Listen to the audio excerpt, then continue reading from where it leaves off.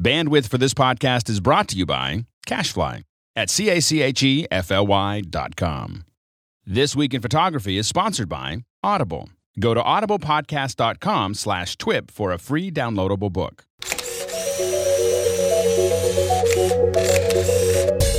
This week on TWiP, Nikon traffic cams go missing in New York City, the misuse of the term HDR, and special guest Rafael Concepcion of Layers TV. All that and more on episode number 100 of This Week in Photography.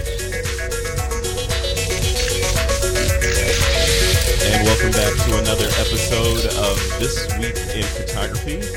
We've got a really interesting show lined up. Lots of news to talk about, but before we do that, let's introduce the fabulous co-hosts.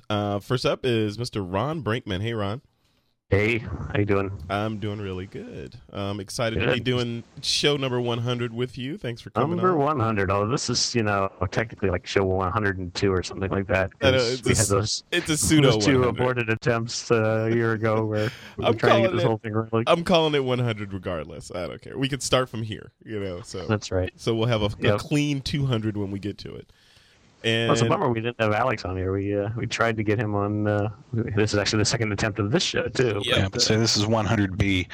Yeah, exactly. Yeah, yesterday we tried to record This Week in Photography and had the Skype gremlins.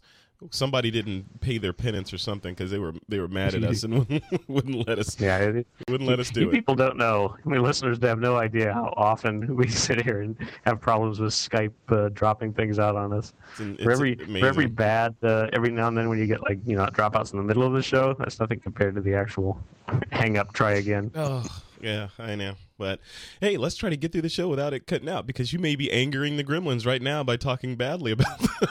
I spit in their face. Oh, here we go.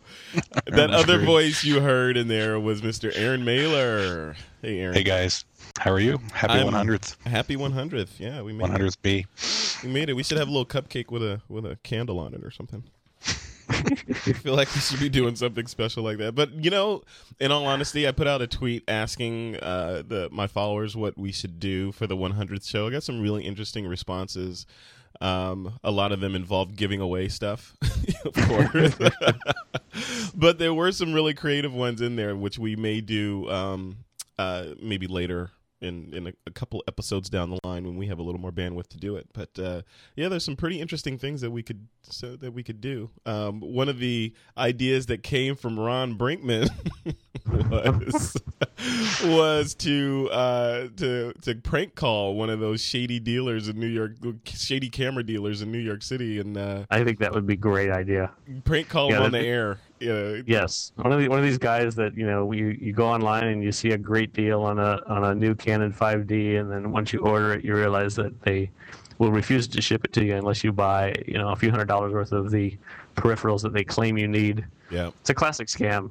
But the sell up, it'd be fun to call them up. But yeah, we should do that. And one of the other ideas that came in was to do and actually this was, I don't know, why am I saying this came in? This was my idea, to do a call-in show. So I have a Google Voice number, a separate Google Voice number for This Week in Photography that we could just have listeners call into and, tell us what they think of the show and tell us what they love. And I'm sure a lot of them will tell us what they hate of the show.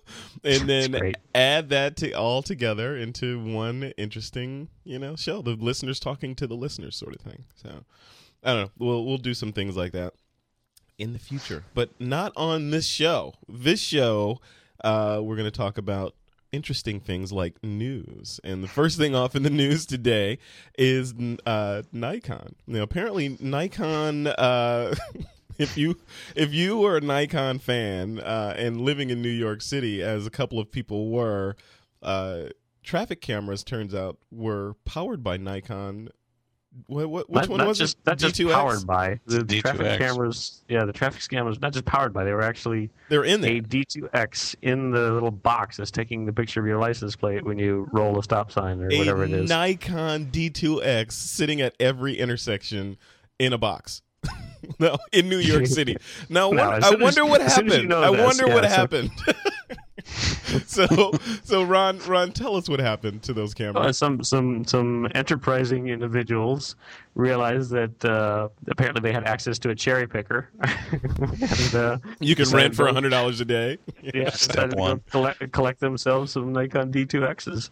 So yeah, they went around town and started pulling. I don't know how, if there was no lock on these boxes or easily broken one, but they went around town and started pulling these Nikons out of these traffic cameras and then sold them. Jeez. And what did they sell them for, Aaron? $88,000 worth, which they sold to B&H as used cameras to fund a heroin addiction or habit. So, wow. That's enterprising. Which is, a lot of initiative for a heroin addict, I gotta say. No kidding. Wow. No kidding. Yeah, but Nikon D2Xs, I mean, couldn't they have found in New York City, couldn't they have used something else? Or it just seems like overkill to use a full-on Nikon DSLR to take pictures of license plates. It does in one respect, but on the other hand, it's kind of like a lot of times you hear about these government programs where they spend inordinate amounts of money to design custom solutions. So at least it's something that's somewhat off the shelf, and one would hope a little more cost-effective, but. I don't know. Yeah, it's a pretty nice camera to be taking these things. But on the other hand, you need something that's got some kind of probably low light capabilities and something that has a good long lens on it. So I don't know. Yeah, I'm wondering if the boxes were locked, or were they just by virtue of them being up high secure? No one will ever rent a cherry picker to get these. Yes. It's funny. Who knows? Hey, speaking of Nikon, I got a new camera. No, you didn't. What'd you get? A Nikon. Everybody's expecting me to announce that I switched. No, I did not switch. I got a Nikon Coolpix P90, which is sort of one of those larger all-in-one point and shoots. And I didn't actually buy it though. I was disclosure. Full disclosure. I was given it by Backblaze, who I think I've mentioned a few times. They're sort of my favorite backup solution of choice. And now I'm going to get accused of pimping them for pay, but Backblaze ran a contest last month where they gave away one of these cameras to just a random new customer, and then they asked the customer who recommended Backblaze to them, and then turns out they gave that person a camera too. So the person that signed up for it said they heard about it from me. Oh. So anyway, hey, wait a minute. Does that mean because I have almost 6,000 followers now? Does that mean if I tweet out, go use Backblaze, and somebody uses it, that I'll get a camera? It would have meant that last month had you done so. Missed it. I needed that camera. But the reason why I bring it up is not to necessarily give full disclosure so much as I just thought it was an interesting camera. I'm not completely sold on this sort of a intermediate camera, because what it is, it's one of those that tries to be sort of a very broad zoom range. So this is a 24x zoom on here. It's something like a 28 millimeter to 625 millimeter zoom. And that's really the distinguishing factor in this camera. So it's an enormously long zoom at the end of it. 625? 28 to 620? That can't be sharp. Come on. Well, that's the thing. So. That cannot be sharp. It's 625. It's like, wait a minute. That's a plane. No, that's a person. I can't. Yeah. So I haven't really sat down and done any kind of actual quality tests, but it's an interesting contrast to the one I normally carry around, which is my normal point and shoot is the Lumix LX3, which is very wide but has virtually no zoom to speak of. Yeah. So how much vibration?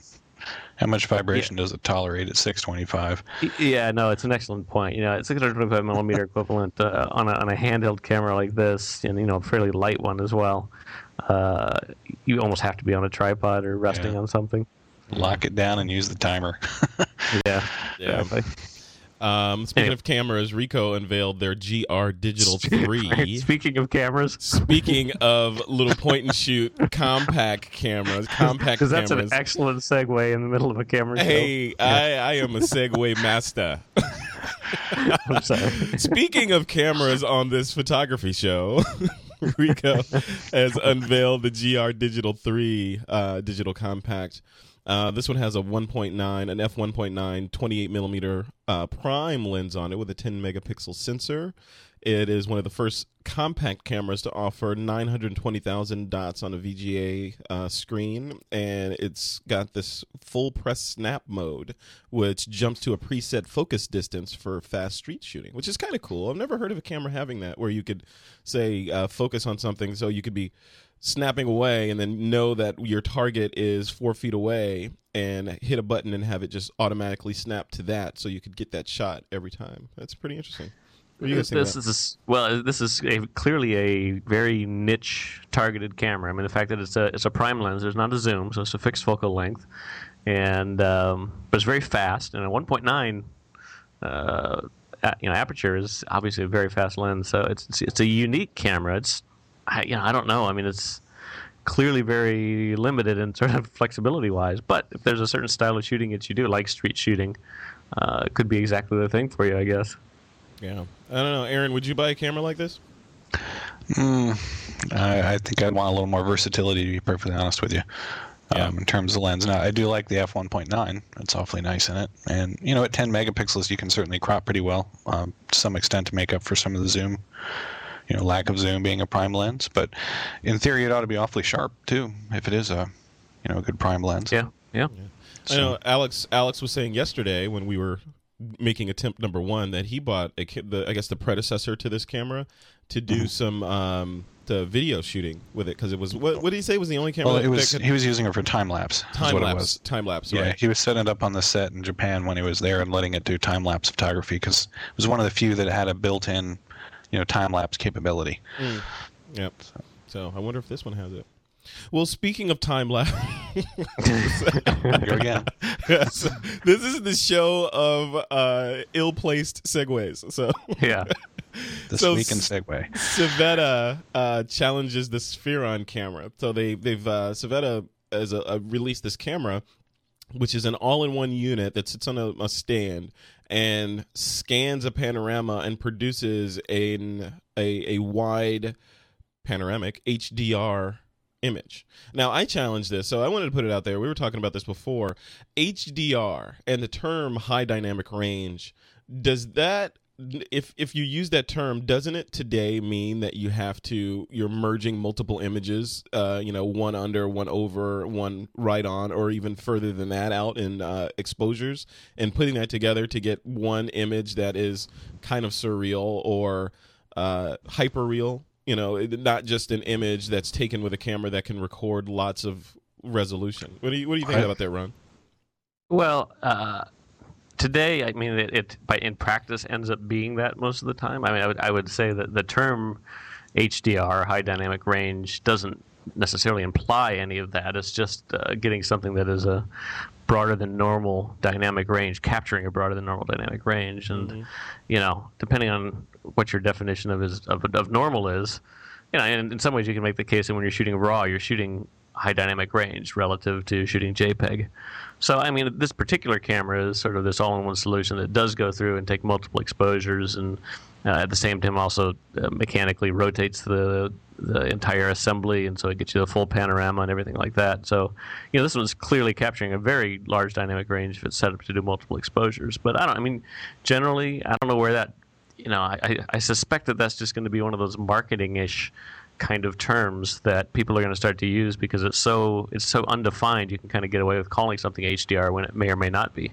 Yeah, I don't know. Speaking of which, it just reminds me of the term HD and how people are labeling all sorts of things HD when they're not HD. Like Epson, for example, has a printer line where they've slapped it with the HD moniker, and people are like, "Oh, HD, good. I need to buy that." No, you're right, and I think it's exactly the same thing, because HD is exactly that too, where there really isn't a completely hard and fast definition of HD unless you're living firmly in the video. I mean, even then, sort of the definitions, the technical definitions for HD are a set of specs that are greater than what used to be standard video, right? So you can kind of get away with calling something HD because it's a little bit of a loose spec on it, and then people are abusing it even beyond that.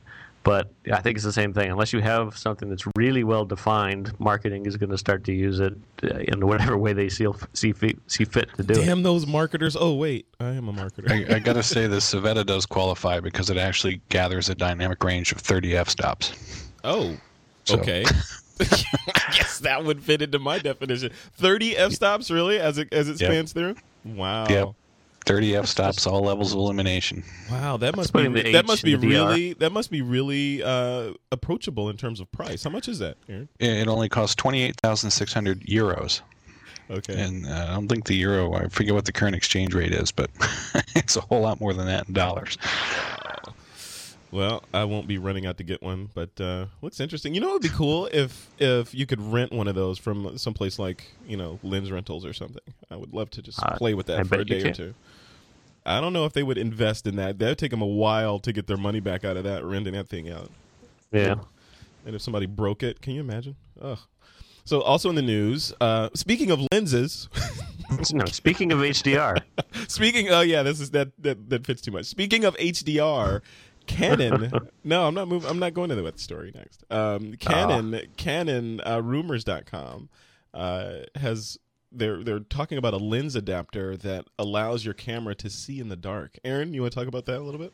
I'm going to pass that one to Ron because Ron brought this one into the show. Uh-oh. Hot He knows a lot potato. more about it than I do. Hot potato. Ron Brinkman, you got it. well, I don't know a whole lot about it, but this is apparently some device that's like a photo multiplier that screws in between your camera body and your lens, and uses the same sort of technology you have in night vision goggles to see in the dark, basically.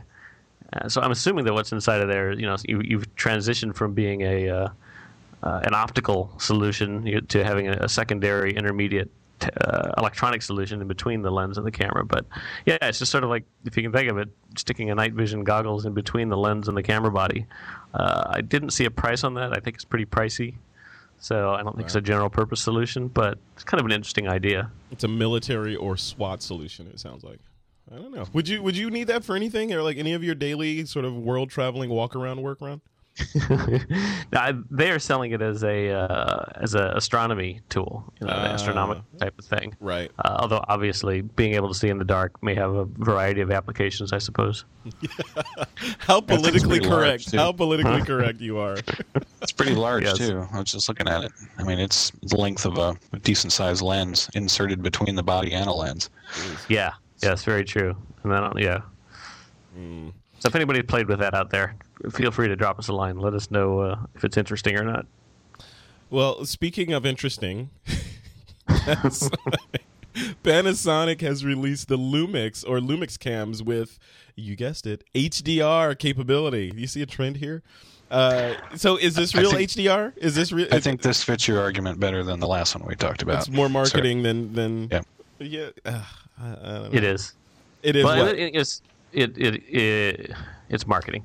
Go ahead, it's- curmudgeon. Rip them a new one. Well, no, it's interesting because the article we were reading sort of made the one that we sent around to each other in show prep sort of makes a big deal of the HDR. Reading the press release, they don't seem to talk as much about it. What it does is it has a mode that is really kind of going back to what I said of when you're shooting in RAW, you're kind of shooting HDR, and the mode, apparently what it does is sort of take whatever the sensor is capable of grabbing, and when it makes the JPEG, it does its best attempt at compressing the highlights and the shadows into a more normal range and fitting it onto the JPEG. So I don't know if what they're doing is anything all that special or not, but they claim it's sort of a specialized HDR mode, but it doesn't give you a RAW file at the end of it. It gives you a JPEG. Well, it's between $280 and $400 depending on one of the three models. And I did just check the exchange rate, and the last one we talked about was a little over $40,000 US. So this is a deal. Yeah. Wow. Yeah, I'm gonna run right out and get one of those. And speaking of running I would right say- out, All right, go ahead. Speaking of running right out, Ron, I know you're not using Lightroom. Aaron, you're using Lightroom, right? Mm-hmm. So, Yep. TTG? What's that? Yep. What's their? The Turning Gate. I The believe. Turning Gate, right? The Turning Yes. Gate. The Turning Gate, makers of these really high end and beautiful galleries and plugins for Lightroom have released High Slide Gallery Pro, which is a multi-purpose gallery tool that can spit out image galleries that can have, a face of or client proofing.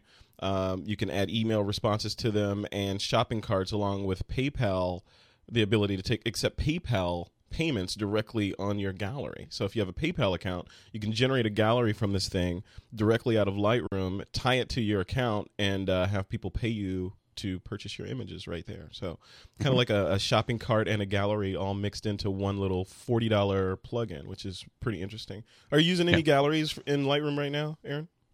I've been using some of the built-ins, and I've also been an owner of Slideshow Pro for quite a while, so I use their plugin as well. But I have played with some of the TTG galleries in the past, and I do like them, so I'm going to certainly look into this one as well. Yeah. As you said, it was $45. I think it's a $25 upgrade for people who own previous editions. Yeah, that's interesting. So, Ron, when you post your stuff online, I'm presuming you're using Aperture. Do you use you use what comes with Aperture? Or do you do anything special? No, I use what comes with Aperture. I think there was some slight tweaking I did. All the Aperture galleries, there's a text file behind them that has some configuration capabilities, so you can kind of go in and modify them a little bit beyond the standards if you really want to. You hack Aperture. I think Aperture. I tweaked it a little bit. You hack Aperture for your own ends. Very cool. Good. Yes. I want to see that. Do you have any public galleries that people can go look at? Good question. I don't know where I'm think full of good questions. Come on. Yeah, I think if you go to digitalcomposting.com, there's a link on the right side that gets you to them. Yes. Very cool. All right. You want to see some custom hacked Aperture galleries? Well, it's not. That makes it sound like it was a tremendous engineering effort. All it is that there was a limited length to the page size that Aperture enforced, which was kind of stupid. Just the vertical amount of scrolling you could do. It's a web page, you're allowed to scroll. So all I did was take out the restriction on that. So TWiP listeners, if you would like Ron Brinkman to customize your Aperture galleries, please reach out to him on Twitter, Ron Brinkman with 2 N's.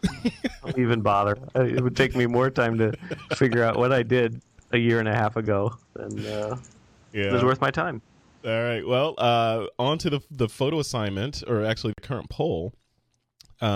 This week we asked, or last week I think it was, or for the last poll, we asked, for your next digital SLR purchase, will you hold and stick with your current brand, or will you fold and switch to a different brand? And 94% of the respondents, 386 votes, said they would hold on to their current brand, and 6%, 24 votes, said that they would jump to another ship.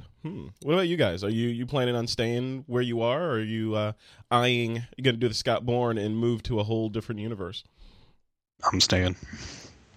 My lens investment's going to keep me from moving anytime soon. Yeah, I know. Same here. What about you, Ron? You planning on jumping ship anytime soon? It's not out of the question. I probably wouldn't, but I think I'm at the point where I'm going to sort of see what the next generation is, and I would think about it. For me, it's a definite maybe. I hear a maybe in there.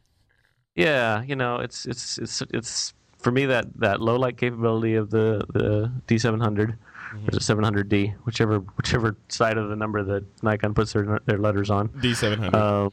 Yes, the D700. The low light capability of that is very attractive to me, but the 5D is very close to that. So it'll be interesting to see. I don't know. Yeah. I got nothing that's forcing me to need to upgrade right now. So I will probably sit it out for another year and see where things are at. But it's not out of the question. I mean, the lens investment is significant. On the other hand, I take decent care of my lenses, and I could sell them for some fraction of what I paid for them. Yeah. So at some level, it's just part of the equation. Hey, here's a business model. Wouldn't it be cool if, say, a company like the ones that spent all that time coming up with that see in the dark lens adapter came up with a lens adapter that would allow you to switch without penalty between different camera manufacturers? So I could buy this thing and then use Canon lenses on my Nikon, or vice versa. Wouldn't that be nice? Wouldn't that never be nice? Happened? Yeah, I know. They'd be in court so quick. Yeah, yep. Nikon saying, "Hey, don't touch my F mount." So to finish up with the poll, we've got a new poll that we're going to put up, I think today, right, Aaron? This one's going up? Yeah, actually, it was up. Put it up yesterday. Well, we made our first attempt at episode 100. Gotcha. So yesterday, and again, I want to thank Randy Brown, one of our listeners, for submitting these poll ideas for the next few weeks. Excellent. You want to go ahead and tell them what the poll is? Sure. Simple question. Actually, how many lenses do you own? The answers right now are 1 to 4, 5 to 8, 9 to 12, or more than a dozen. Excellent. All right, so head over to twiplog.com and submit your responses, and we'll report the results in the next show. So coming up next, or now, we're going to jump into our guest segment with none other than Rafael Concepcion of Layers TV fame. I am here with Rafael Concepcion. He is also known as RC, and on Twitter he's known as Layers TV _RC. He's with the Layers magazine team and works on, you guessed it, Layers TV. He's joining me on This Week in Photography to talk about all kinds of stuff. And there's some ribbing that needs to get done during during this interview, among other photography topics. Hey, RC. Hey, what's going on, man? How are you? I'm doing really good. Thanks for coming on the show. Oh, good. I've got a ton of stuff to chat with you about. First of all, I'm going to chat a little bit for the folks that may not know who you are and may not be following Layers TV. Can you talk a little bit about your background in photography and what you're doing over at the National Association of Photoshop Professionals? All right. Well, so what I do is the National Association of Photoshop Professionals, right? The organization that's involved with all sorts of training with Photoshop.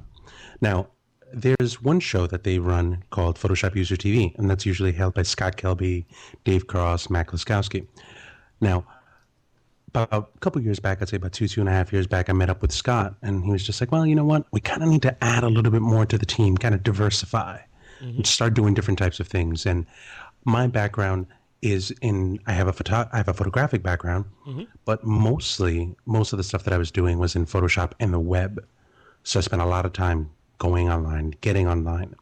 And we thought it was a good time for us to kind of just come on and start offering a little bit more of how to be able to interact with Photoshop as it pertains to the web. Yeah. So that's kind of where it started.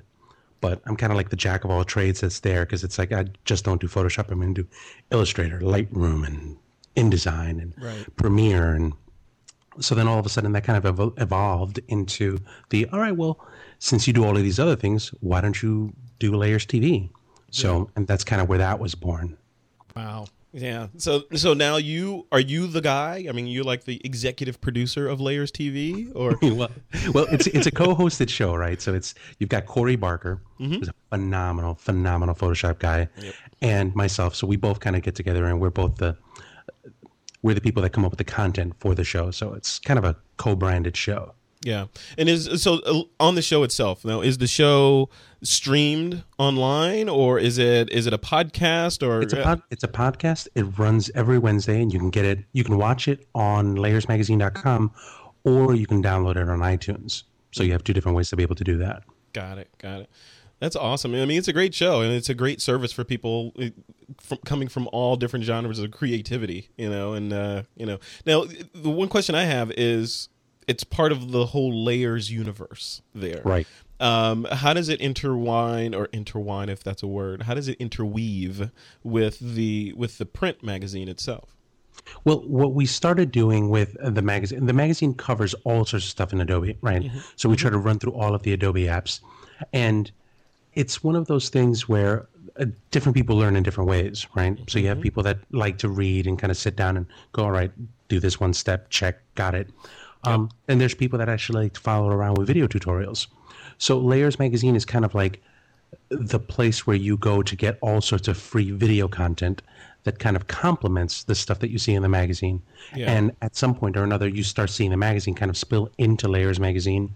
So you can follow along, you can download course examples, you can do tutorials and all that stuff. So they kind of like weave into one another to be able to augment the magazine experience. Okay. Then on top of all of that, we have the Layers Magazine blog. So I'm kind of like the voice for Layers Magazine for the blog, where we talk about industry news and things that are cool, and the iPhone and things like that. The iPhone. iPhone, you say?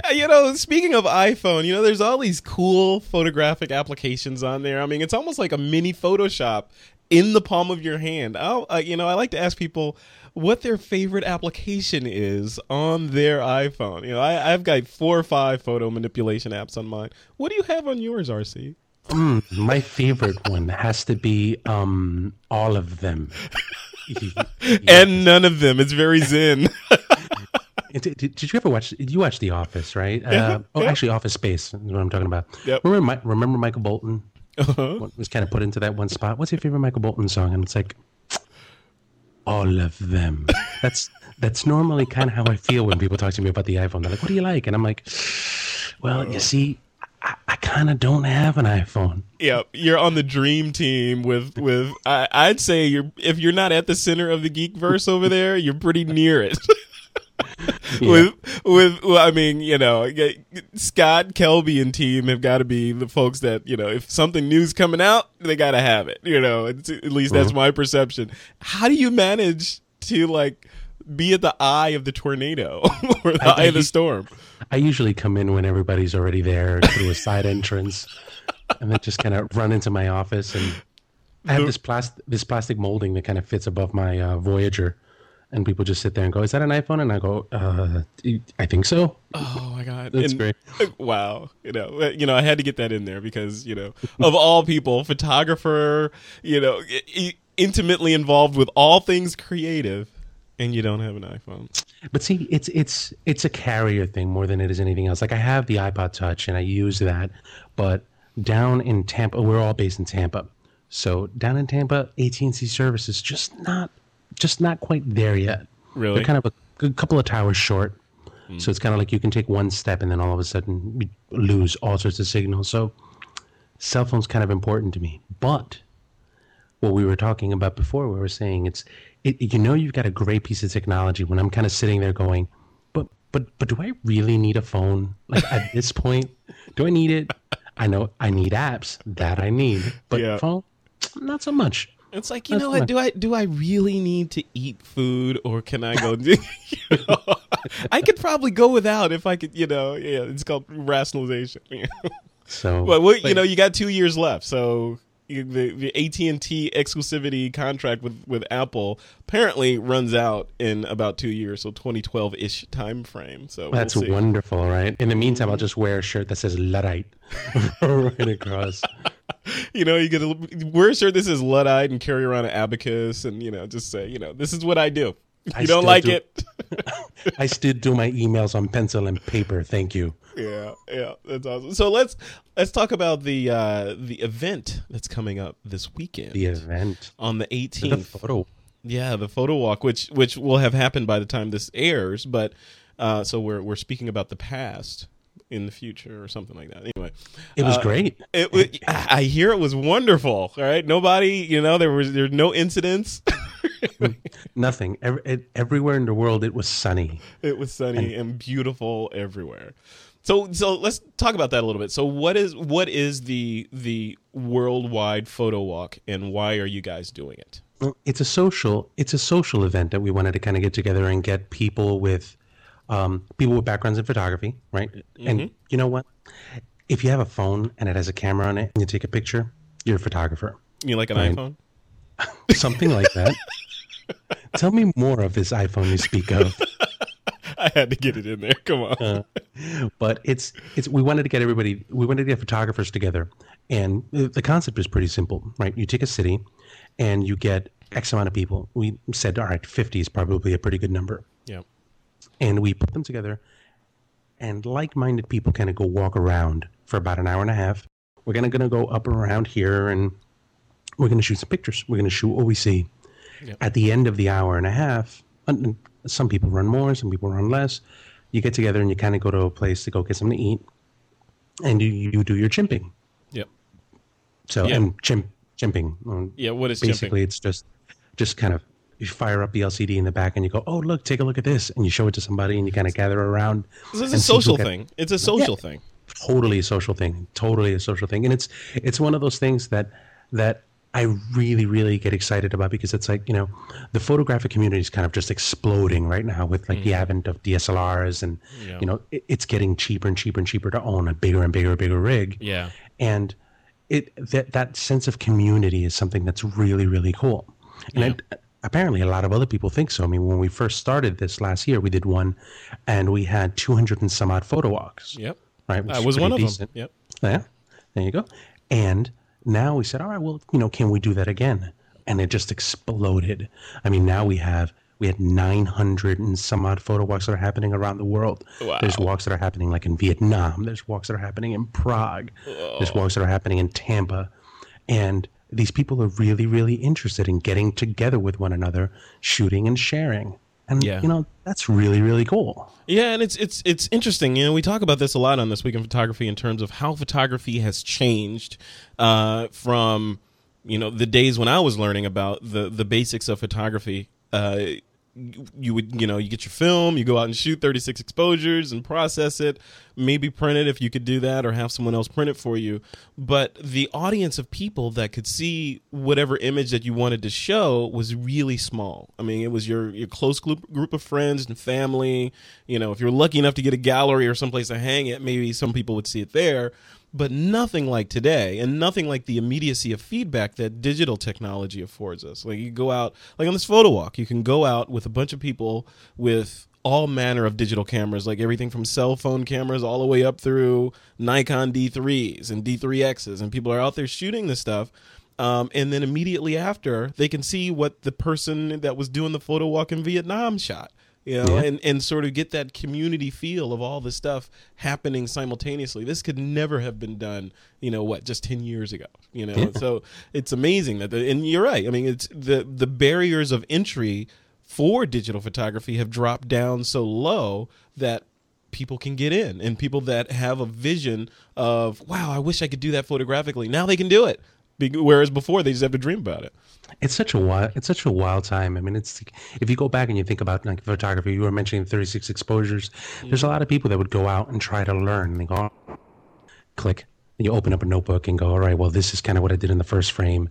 My aperture, my exposure. Yep. This is kind of what it looked like today. That was me. Yeah. And then by the time that you get back from the lab, all of that stuff, there's that distance. You don't remember what you saw very, very well. And the learning curve for all of that stuff, I think, was a little bit steeper because of the fact that there was so much time there. Now it's like, you shoot, you look at the LCD, it doesn't look good, you try it again. Some people argue that the learning curve has gotten, not as steep, or it's a lot easier for you to be able to get into it.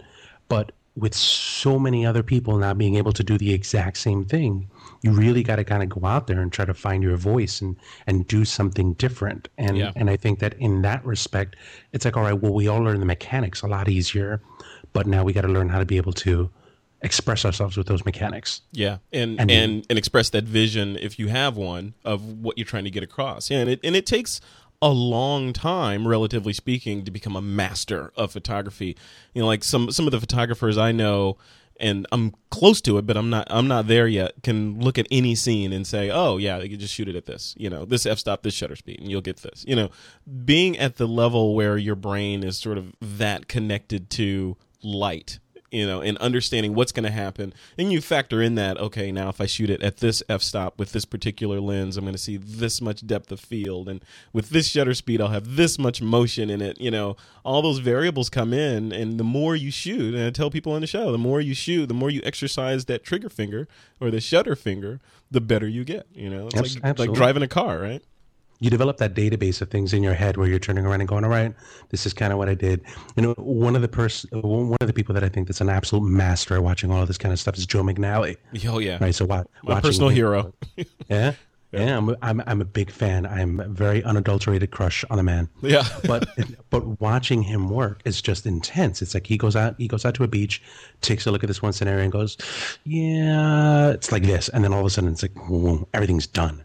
And it's like he hits the trigger and you're just like, but where did that come from? And that's time, practice, experience. It's so it's a really good thing. And I think that from a sense of community, right, with everybody doing this stuff, now there's this kind of shared experience where hopefully by having all these other people around you, to go out and shoot with, you can get a little bit more back with that photographic experience where you're walking and you're going, all right, well, I want to try this. But the person to the right of you is saying, all right, well, take a look at it from this standpoint. Try this, drag your shutter here, shoot under, shoot over. And, hopefully you meet some people that are really, really cool. And at the same time, you become a little bit of a better photographer.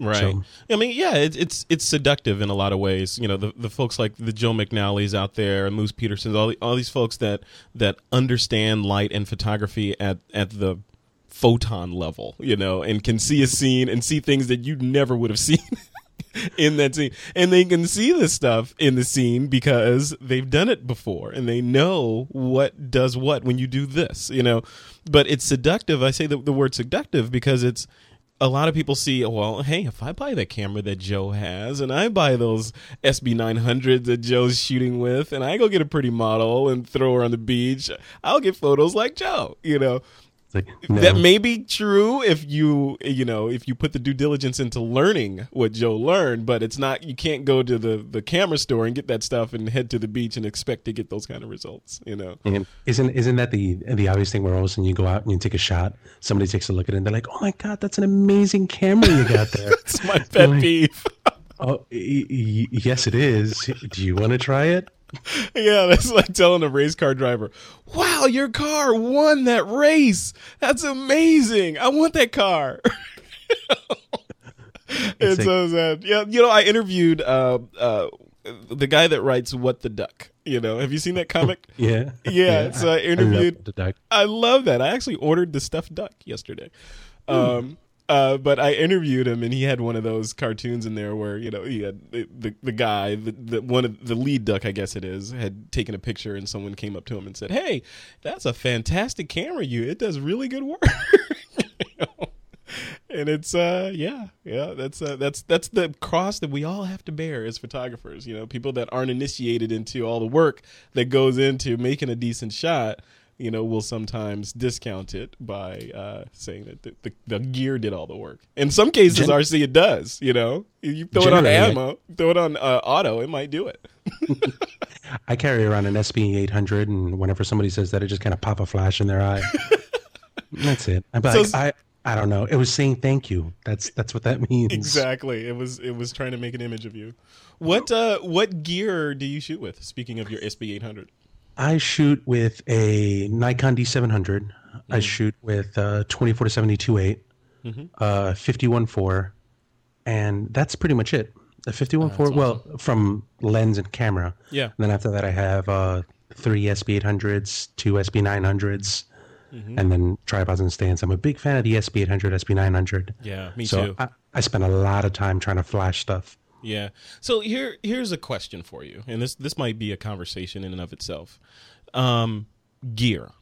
A lot of photographers are, and myself included, I'm not out of this group, but get caught up in I have to have this, I have to have more lenses, I have to have more strobes, I have to have this, I have to have that. And listening to your gear rundown, you have 1 body and 2 lenses and some strobes. And I've seen some of the stuff you shoot. It's, blows the doors off of people that have all kinds of gear. So where do you fall on that? I mean, is it a conscious decision not to have that much stuff, or something else? Well, I think that sometimes, and now this is coming from a person who's very obsessed with gear, right? Like, I love my gear. Yeah. But it's one of the things where I made a very, very conscious decision a couple of years ago to turn around and go, all right, well, yes, you can spend all of your time chasing your gear, or you can spend your time kind of just focusing on this one lens with this one camera and honing what you can do with that at that point, and seeing what you can do with it, and just focusing on just that one thing. Don't chase the new model. Don't chase the extra light. Don't do this. And if you need it, make sure that there's a necessity behind it. Like, a lot of the times, the only thing that's really kind of amplified itself in my gear bag is probably the amount of SB 800s I have. Yeah. And a lot of that has to do with the fact of, right, well, I tried this one shoot and I did this one thing, and, I've got my key, I've got my, I've got my satellite, I've got my kicker, and, I kind of would like to be able to do this one thing the next time. Yeah. And then all of a sudden it's like necessity brings it rather than a press release. I like to call that the McNally effect. You can never have too many SBs. But it's one of those things where it's just like, I set myself a photography project and I go, all right, well, I want to take a look at this one thing, and I shoot it, and then I go, well, where could it have been better? And almost always it's like, well, more light somewhere, in one part or another, and then the necessity kind of brings that out. So, and it's something that's relatively recent, to be honest with you, with me. It's before, when I was coming into this, I was just like, oh my God, I got to have 3 of those, and I've got to have a tripod, and I got to have this, and I've scaled myself back. I found that it didn't help me as a photographer. Yeah. It only got in the way, because I was busy chasing, what I call chasing the press release. You spend all this time looking at the new gadget, but you don't spend a lot of time looking at the photography. So. Yeah. I mean, and like the D700 you have. I mean, I have the same camera, and I still haven't. I feel like I haven't scratched the surface of all the things that camera can do for me. In terms of, not even on the creative side. The camera's leaps and bounds beyond cameras that were out, say, 5 years ago. And more, and people were creating some incredible stuff. Exactly. 10, 15, 20, 30 years, and beyond, and you have this state-of-the-art supercomputer in your hands, and you can do all this amazing stuff, and you haven't, speaking about me, I haven't even scratched the surface of it, but now there's the new body. I want to get that one, it's, I think at some point, I don't want to take away from anybody's camera sales or anything, but at some point as an artist, or people that aspire to be artists, we have to take a step back and say, okay, what am I trying to do here? I can, and do what you're doing. Less is more. Let me just focus on this core set of things and learn the heck out of them. And then if I need to add another Lego onto my tool belt, then I can do that. So. Yeah, and that's one of the things, like, people talk to me about. All right, well, I have a digital camera. What's the next lens that I need to get, or what's the next gear bag that I need to get, and what's the next this? And I almost always tell them, the best thing that you can possibly do to be able to take your photography from one point to another point is a tripod. Yeah. I was just like, you get a tripod, and then all of a sudden the door just opens with all sorts of creative things that you can do with that. Ambient light. And after that, the next thing is a flash. Just one flash, and that's it. And just, don't worry so much about the lens. Don't worry about the long lens. Don't worry about the short lens. Like, listen to Jay Mizell, right? He sits there and, he says, all right, well, if you want to be able to take a picture of that closer, then just kind of use your feet. Yep. Get over there and go take that picture. Yep. So a lot of the times it's just like, all right, well, let's not focus on the, chasing glass, and let's not focus on chasing all of this other gear. If you want to take it to the next level, focus on a tripod, and all that's really doing is just kind of bringing you back into the camera, learning the exposure and working on all of that kind of stuff. So in that, I just get centered on the camera and just going, all right, well, how much can I learn? How much can I eke out of this one body before I move into the next one?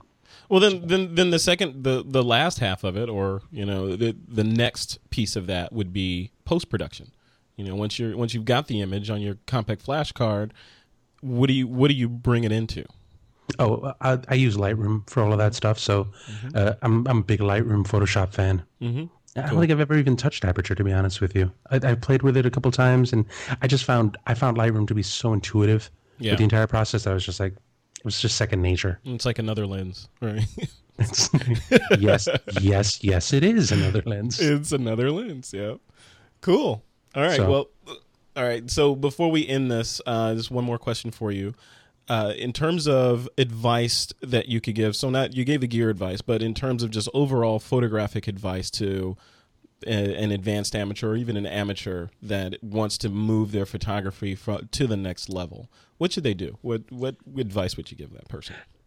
The person who's jumping into photography right now has got an amazing amount of resources that are online to be able to do stuff.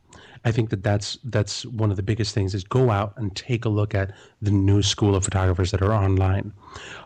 Photography's kind of gotten, it's weird because it's like over the last 5 years, the doors have opened. You take a look at Dave Hobby with the Strobus. You take a look at Dustin Diaz with his 365 project that he's doing on Flickr. Yep. They're just turning around and going, you know what? You want to do this? This is exactly how. Yep.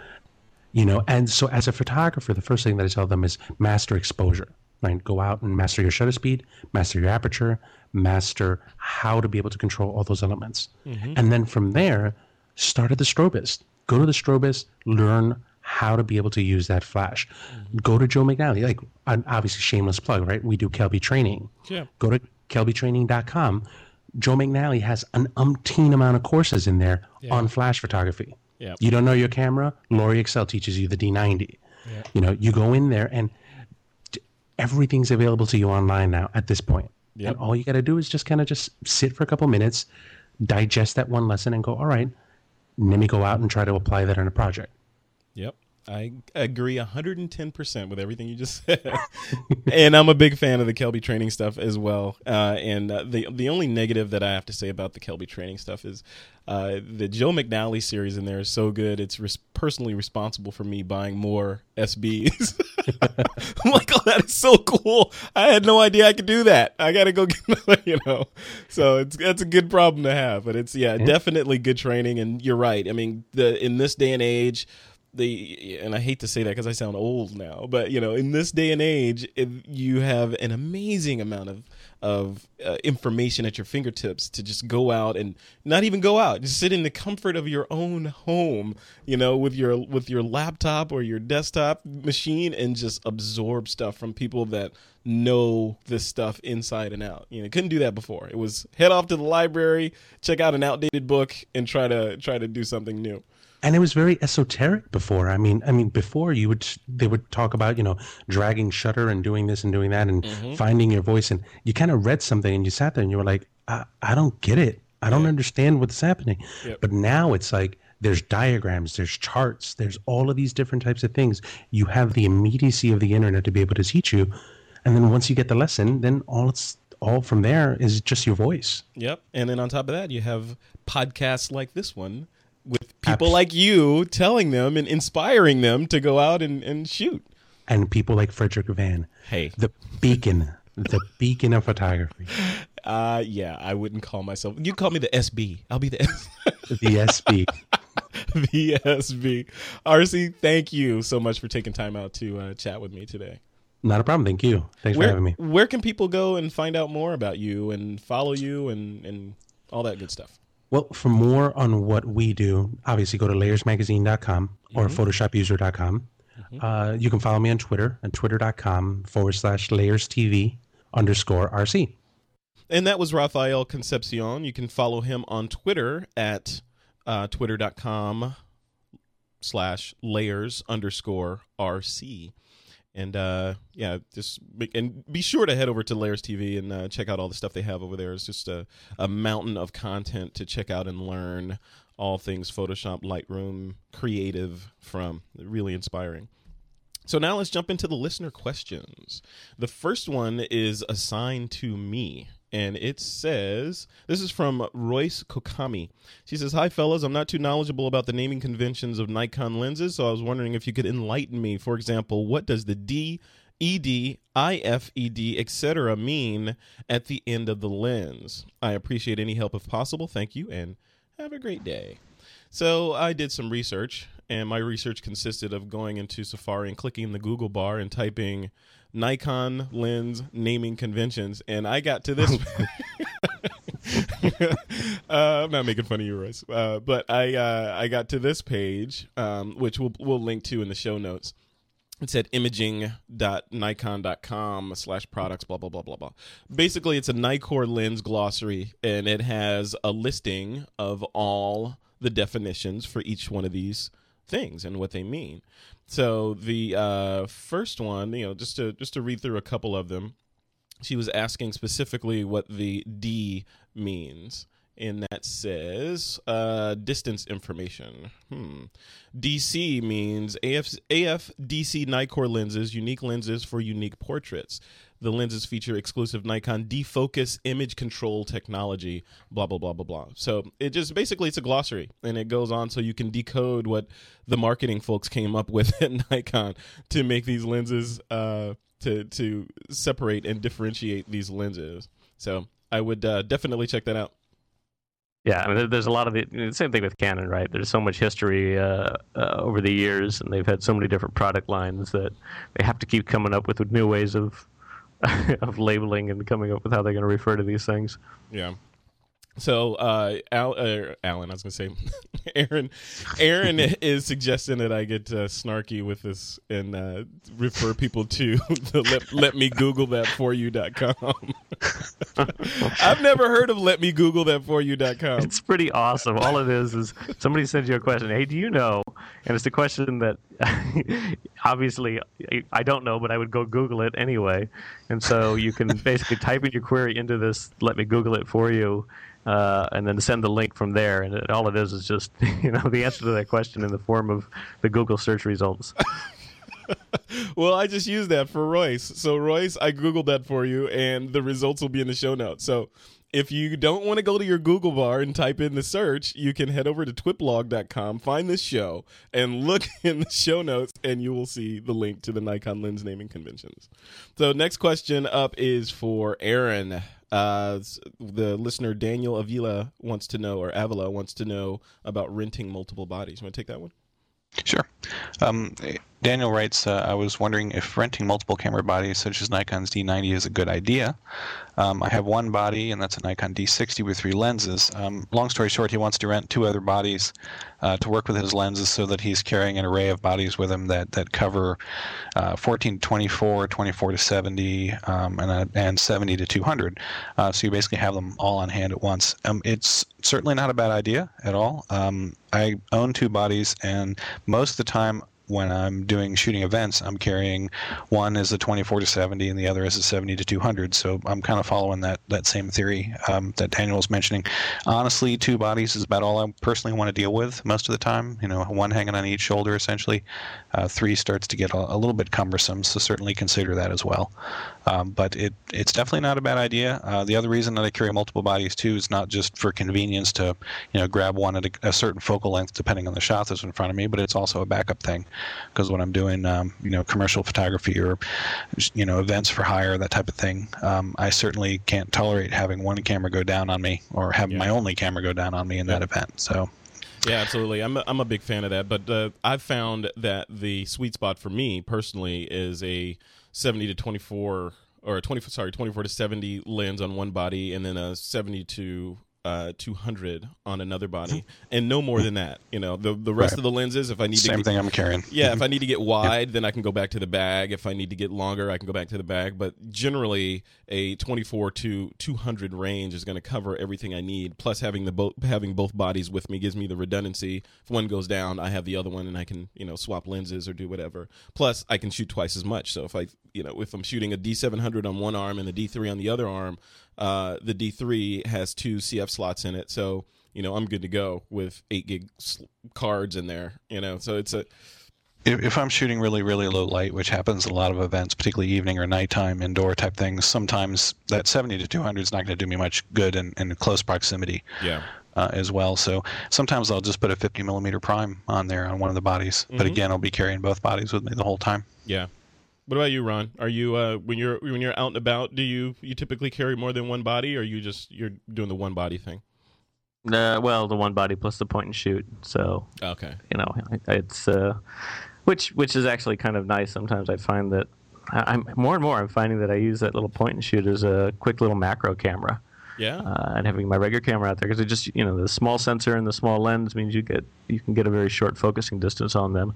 Yep. And so a lot of times I can't get a macro, not unless you toss on a dedicated macro lens, you just can't get anywhere near the kind of macro shot you can get with that little LX3. Oh my God. So so it ends up being sort of my second body for that kind of quick macro thing, and it's not a bad scenario. Very cool. Well, Ron, the next question is assigned to you. It's about shooting meteor showers. You want to take it? Sure. Dave DeBishop asks, I'm interested in photographing the Perseids meteor shower, which peak August 12th to 13th. Having never done this before, can you offer any tips to ensure the greatest likelihood of successfully capturing something special? A couple things. So the Perseids is an annual meteor shower, and it's named for that because the meteors appear to emerge from the Perseids constellation. So you kind of have a general idea. Yeah, you have a general idea where in the sky the the bulk of this stuff is going to be coming from. So that's sort of number one, is you should, figure out where the Perseids are and be able to point your camera in that general direction. Second thing is, these meteors are obviously pretty bright going across the sky, but they're not. I mean, I've actually gone out and watched the Perseids in the past, and it's not like you've got just rapid fire meteors constantly streaming across the sky all night long. It's the kind of thing where one will come by every minute or two. Sometimes, occasionally you'll get lucky. You'll have a couple of them happen in the same minute kind of a time frame. So you're really going to want to try and set up something where you have a fairly long exposure, ideally several minutes long, and then you're going to have to deal with setting things up appropriately for that. So set up your camera obviously on a tripod. And then just sort of play with and really ahead of time you should figure out kind of what's your options for how long the exposure should be. Now, to do this, at some point you're going to need something beyond just the existing capabilities of most cameras. Most of these cameras by default can only have an open shutter for 30 seconds on their own, so you're going to need some sort of an external shutter release that can either do a specific timing or manually hold it open yourself.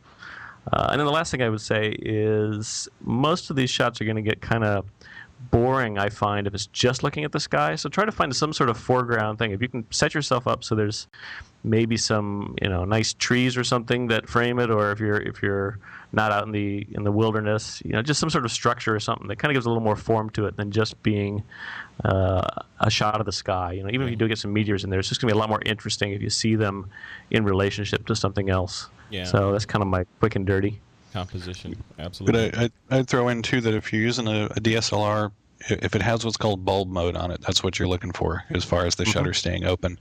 Also, if you have the option for, it's usually in the custom options, those little numeric options that appear in a Canon DSLR, is the ability to do, God, the phrase just went right out of my head as I was saying this. It's the noise reduction stuff. Well, there's that, but also the shutter that holds the mirror holding feature. Mirror lockup. Mirror lockup, exactly. It locks your mirror up. So your exposure, if you were pressing the button, would be two presses. The first press is going to lock the mirror up. The second press is what's going to actually open the shutter, and then the whole thing will close when it's done. But what that does is it reduces that mechanical vibration in the body of the camera from the mirror flipping up at the time that takes the image. And it's amazing how much difference that can make in a very, very long exposure and low light.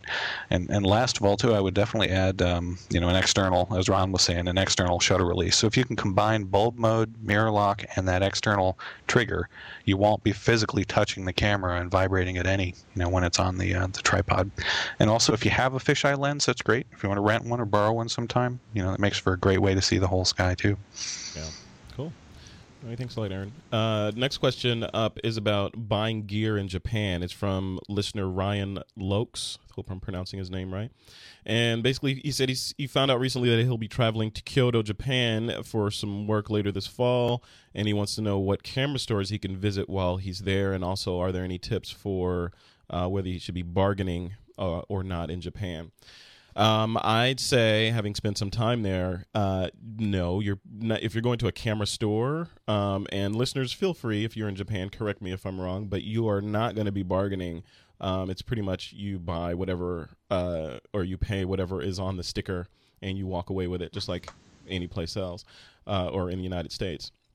But the as far as stores to go to there, my favorite store, there's a bunch of stores, of course, in Japan that you can go to, but my favorite store, and I think Alex mentioned a store once before too, it's a little place, or a gigantic place actually, called Yodobashi Camera. They've got a bunch of outlets in Tokyo, in and around Tokyo, and I believe they have some outlets in Kyoto as well. But this is the one that I went to, or my favorite one in Tokyo, was a multi-level. I think they had like 6 or 7 levels, maybe more, of just camera gear. Like on one level they'd have camera bodies, on another level they'd have bags, on another level they'd have accessories, and then on and on and on. Books on another level, and you just sort of go in there and, at the time, I'd go in there and just look because I couldn't buy anything. So I just go spend my time.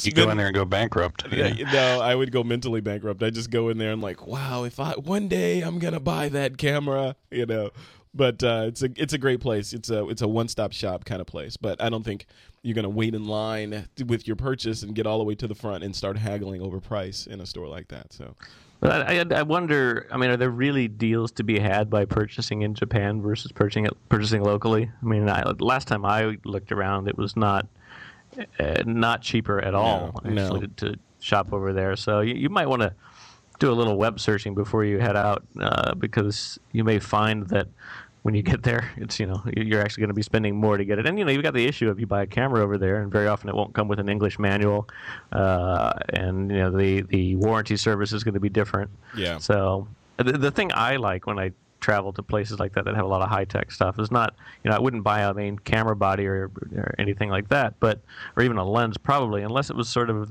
a weird specialty kind of thing, or weird gadgets. That's the kind of stuff that you tend to find in those places where there's a strange strobe accessory or maybe a weird lens attachment, or that kind of thing is usually the more interesting finds that I come across when I travel. Yeah, and the last thing I would leave you with, if you can make it to this town called Akihabara in Japan, there, and Ron, you're laughing. You've probably been there, right? I mean, oh yeah, It's kind of like a city it's like CES, but it's a city. It's just a giant place that's nothing but gadgets everywhere you go.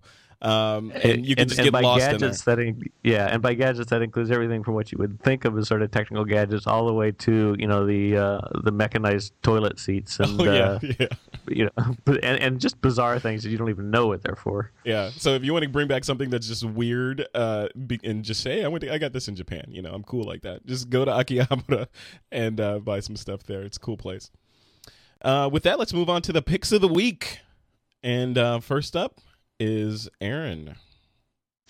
Mine actually are kind of a holdover from a week or so ago. I think we skipped our picks last week just based on our time, so I kind of pulled them forward.